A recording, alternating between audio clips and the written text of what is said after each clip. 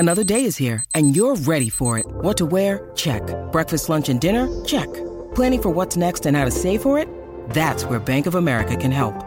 For your financial to-dos, Bank of America has experts ready to help get you closer to your goals. Get started at one of our local financial centers or 24/7 in our mobile banking app. Find a location near you at bankofamerica.com/talktous. What would you like the power to do?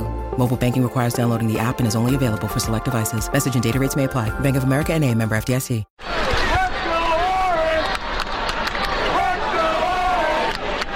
Inside Syracuse Basketball with Mike Waters.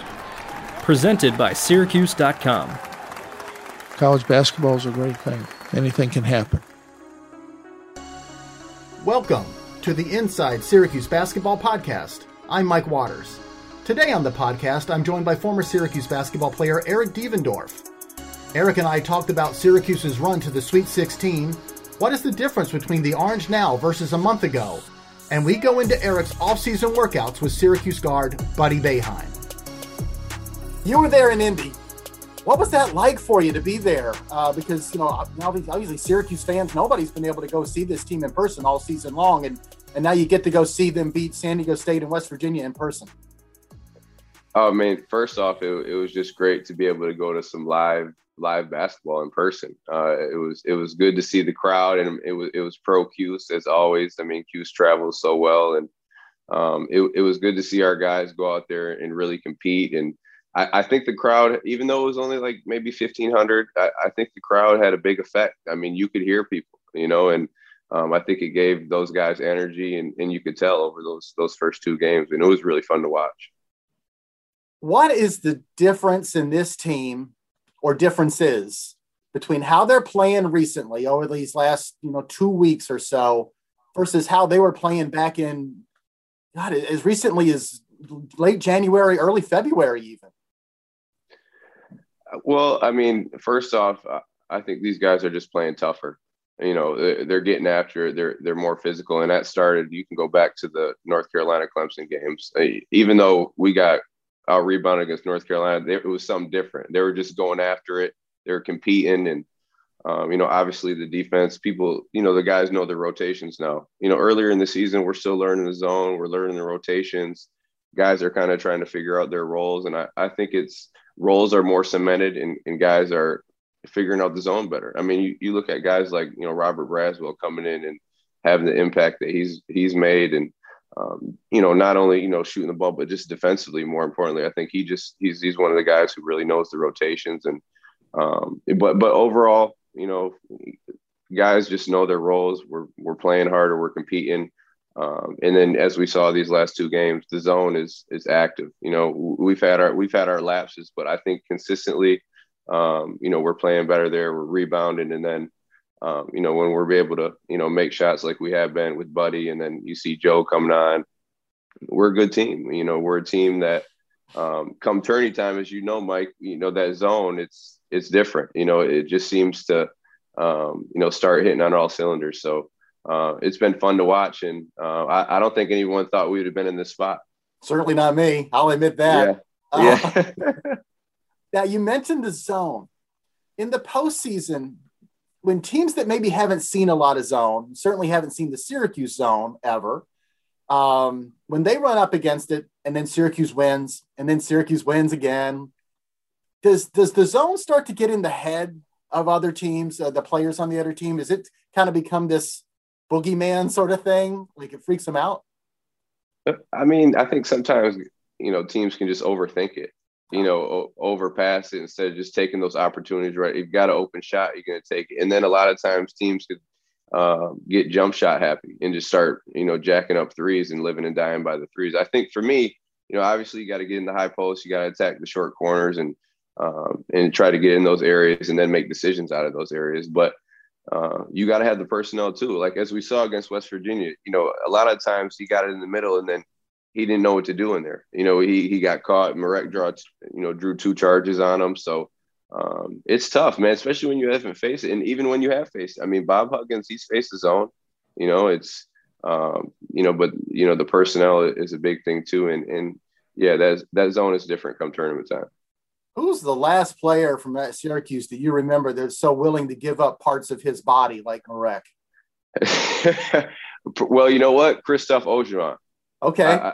I think he's a similar as far, obviously Marek, he's a better player, Marek is, but I think as far as just giving their body up and diving on the floor and, he was similar, but Marek he's special, man. I mean, he's one of those guys who, he doesn't have to score to make an impact in the game, and that's rare. And then he can push the ball, he can make decisions, probably, one of the best, if not the best decision maker on the team. So Marek has been great for these 4 years. And even yesterday, he didn't score a lot, but, he drew those 2 charges. He's making great passes. He's getting guys in their spots. He's just a great player. When I saw Jim Boeheim send Marek back into that game against West Virginia with like 12 minutes and 50 seconds to go, and he has 4 fouls, that told you everything, right? About not only Absolutely. Like the moment, like Jim felt like the game's being won or lost right now, and he could not have Marek on the bench during that time. And Marek then plays the rest of the game without picking up his 5th foul. And that just shows the confidence that coach has in Marek. And coach says it. You hear coach talk about him all the time. He's a great player. He loves to coach him. He loves to coach guys like that who just know the game. And Marek knows he has 4 fouls. So for him to be able to play, 12 minutes in an NCAA tournament game against West Virginia with 4 fouls, I mean, that's pretty impressive, and still have an impact. Right. Like you said, he had a big impact down the stretch making those passes, and he always had to be aware in the back of his head, I have 4 fouls, so he can't, pick a silly one up. But man, just the confidence the confidence that coach has in Marek. I think Marek can feel that as well, and it shows out on the floor. Does any player feed maybe off the crowd more than Joe Girard? Because, man, he has looked completely different in these 2 games out there than he did almost all season. Well, I told you, man, the crowd had an effect. Okay. I think for all, not only for Joe, but for all the players. But I think Joe is one of those guys that, he feeds off that. Absolutely. He hits a big shot. I mean, he hit a shot from the logo yesterday, and, the crowd went crazy. It was like, it felt like it was, 20,000 people in the dome, so, I think he's starting to, he likes that. He likes the pressure. He likes the challenge. It's tournament time. We talked about the crowd, he's feeding off that, and we need him. We need him going forward. And not only is he scoring the ball, but he's playing a good floor game. He's getting rebounds. He's setting up people. And, the only thing for me, I think when he starts to feel that pressure, instead of turning your back, just go ahead and get by and make a play. Don't play side to side with it. But he's been great, man, and I think he's going to continue that play. You mentioned this guy a few minutes ago, but I want to come back to him. Robert Braswell. Yeah. It's not just making threes now, and we know he got off to a bad start in the season, but that he's coming off the bench. He's taking like 1 3-pointer in garbage time. It's pretty easy to get to 0-12 pretty quick when you're in that role. But so he's making the shots we always knew he could make. But defensively and rebounding, he is just playing so well on the back end of that zone. Did you see this coming? Well, that's why he's playing. Like you said, we know he can shoot the ball, but he was missing a couple, and then he's just getting pulled right away. So it doesn't really. I guess it doesn't really count. But he's playing because of his defense and his rebounding. He's the best guy. He's the best forward in the back of the zone as far as knowing the rotations, being there on time, getting in front. You see so many times when, they go to that short corner or that, the corner and we trap. You have to have that opposite forward come over and, get that dive guy coming down the middle or get in front of that, that big guy right there. And he does the best at it. He's getting deflections and just, I think, he understood what he had to do to play. You know what I mean? Okay, this is what I have to do. And now he's getting more time. Now he's hitting shots. Now now it's all coming together. And, without Robert, even yesterday, he hit a big shot, has, big defensive plays. We're not the team we are without him. All right, I've been holding off on getting to this guy. We got to talk about Buddy Boeheim, right? You worked out with Buddy a lot, and it's been written about and talked about. Like during the COVID shutdown last summer and everything, that you were over at the Boeheim's house, sneaking in the back door to the gym and working out with Buddy. Anything from those workouts tell us anything about what he's doing now?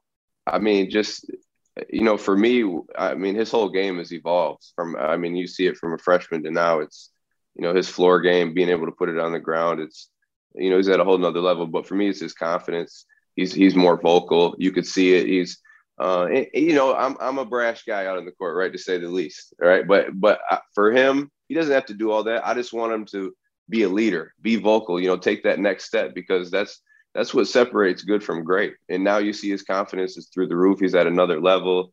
After the game, he's yelling at the crowd. And I mean, it's awesome to see, man. And that's just all the hard work, all the extra reps. And, he's working with, a guy like GMAC every single day. I mean, it's the same mindset, and then you come to, and I get to work you out. I mean, me and GMAC have the same mindset. We're killers out there. So, I think he's kind of developed that, and he's believing in himself, and it shows, man. I mean, who would have thought he would have done this, coming into high school, and, people doubted him, man. It's so unbelievable to see. It's a great story. It's a great story, and it's a testament to his hard work.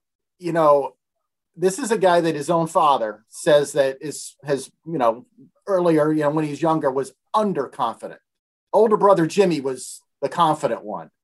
Yeah. Buddy's a little underconfident. They always had to boost his confidence. And then when I see him in the San Diego State game on camera, and you read his lips, and he says something that I would have associated with Eric Devendorf. Yeah. They're like, okay, I don't think he has a confidence problem anymore. Exactly. I mean, we've had some, one-on-one wars, me and him and Jimmy just going at it. And, I'm not holding back. I'm saying what I say, Mike, when I play, so, hopefully that rubbed off on him a little bit. And Jimmy's the same way. Jimmy has that in him as well. So, no, I mean, it's unbelievable to see. And I think the coaching staff has done a great job, not only with Buddy, but Jesse. I mean, Braz, and I mean, we see the development of Jesse. Yesterday, we talk about, just his presence out there, Jesse. So, yep. It's awesome to see these guys develop. All right, I want to read you a couple numbers here. Stats for Buddy.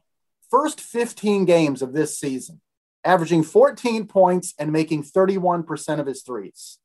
In the last 8 games, 24.2 points per game on 48.8% three-point shooting. Eric, this isn't just a couple of good games in a row. This is 8 now.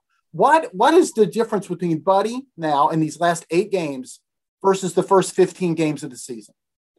And I think I read some even that said the last 11 games, it was like 22.5. So like, I mean, it's an incredible run, and this isn't a fluke thing. You know what I mean? This is a testament, like we said, to his hard work. And I mean, I remember texting him like, man, just proud of you, how you kept fighting. People in the beginning of the season were doubting you, and you're going through the COVID stuff and all the pauses, and you just stayed in the gym. You kept with it. You focused, and look at you now. I mean, you're doing this. You're doing, not only did they not expect you to do this, but you're doing stuff that, the greats at SU did. This is the category you're putting yourself in. Like these numbers that you're talking about, like those are what some of the greatest players in SU history did. Oh, you're right.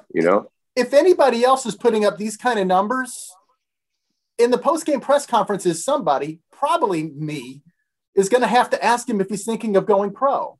And he's put himself in that conversation. I mean, I saw, some of the mock draft guys on Twitter talking about he's putting himself in a, second round draft pick consideration, and he still has 1 more year left. So I mean, it's amazing to see. He can make 2 more. Okay. So they can. Okay. I didn't know if it was only for seniors. Lawrence Moten's record is in serious jeopardy. I mean, what an unbelievable story, man. Just like his father, his son, like I don't know. Sometimes it kind of, for me, it just makes me speechless sometimes, because it's like, you're almost in awe of it. You know what I mean? Like, to see this, and man, what a good kid. It couldn't happen to a better kid. He deserves all of it. He's just a hard worker. Well, listen, Eric, it's been great to have you come on here and talk about this team. We can't leave, though. We do have to look ahead here.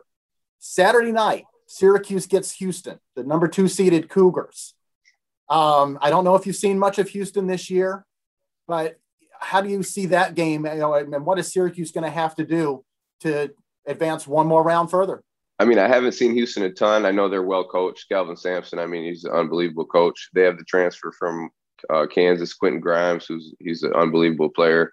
They're the second seed for a reason, right? I mean, we're going to have our work cut out for us. I know one thing, they haven't faced the zone. I think Calvin did back in the NCAA tournament when he played for Oklahoma, the year that in 2003 when we beat them. So they're going to have their work cut out for them. You know, I think if we can just come in and really set the tone defensively and be active and be physical, get on the boards, you know, offensively, it's just going to come, you know. So, hey, we're putting ourselves in consideration, man. It's each game you're like, wow, let's keep it going. So it's been a great run. It's a great story. This season right here is, I don't know, I always say it about every season, but this season just seems, man, with everything going on, it's super special. You know, it's pretty unbelievable to watch. It's fun.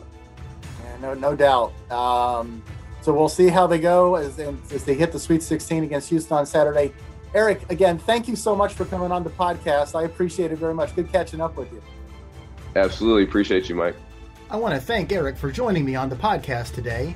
And thanks to you out there as well for listening in. Please subscribe to the show wherever you get your podcast and follow all the Syracuse basketball action this season with our complete coverage on Syracuse.com.